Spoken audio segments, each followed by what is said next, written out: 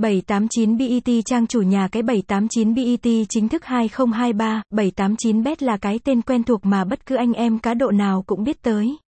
Nhà cái này hiện đang là cái tên khá nổi tiếng ở một số khu vực châu Á trong đó có Việt Nam.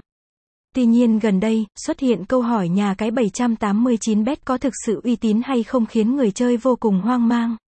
Vậy thực hư tin đồn này như thế nào, hãy cùng chúng tôi tìm hiểu nhé. Thực trạng về các nhà cái kém uy tín hiện nay, thị trường giải trí online hiện nay ngày càng phát triển mạnh mẽ và sôi động.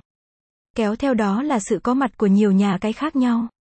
Bên cạnh những đơn vị uy tín, đáng tin cậy thì cũng có nhiều nhà cái 789bet lừa đảo người chơi. Vậy lý do gì khiến tình trạng này diễn ra? Nguyên nhân là do nhu cầu giải trí trực tuyến đang ngày một tăng cao. Cùng với đó là sự phát của công nghệ khiến việc tạo lập, sở hữu một trang web rất dễ dàng. Hơn nữa chi phí bỏ ra không mất quá nhiều. Lợi dụng điều này nhiều đơn vị đã lừa đảo, gian lận tiền thưởng của tay chơi.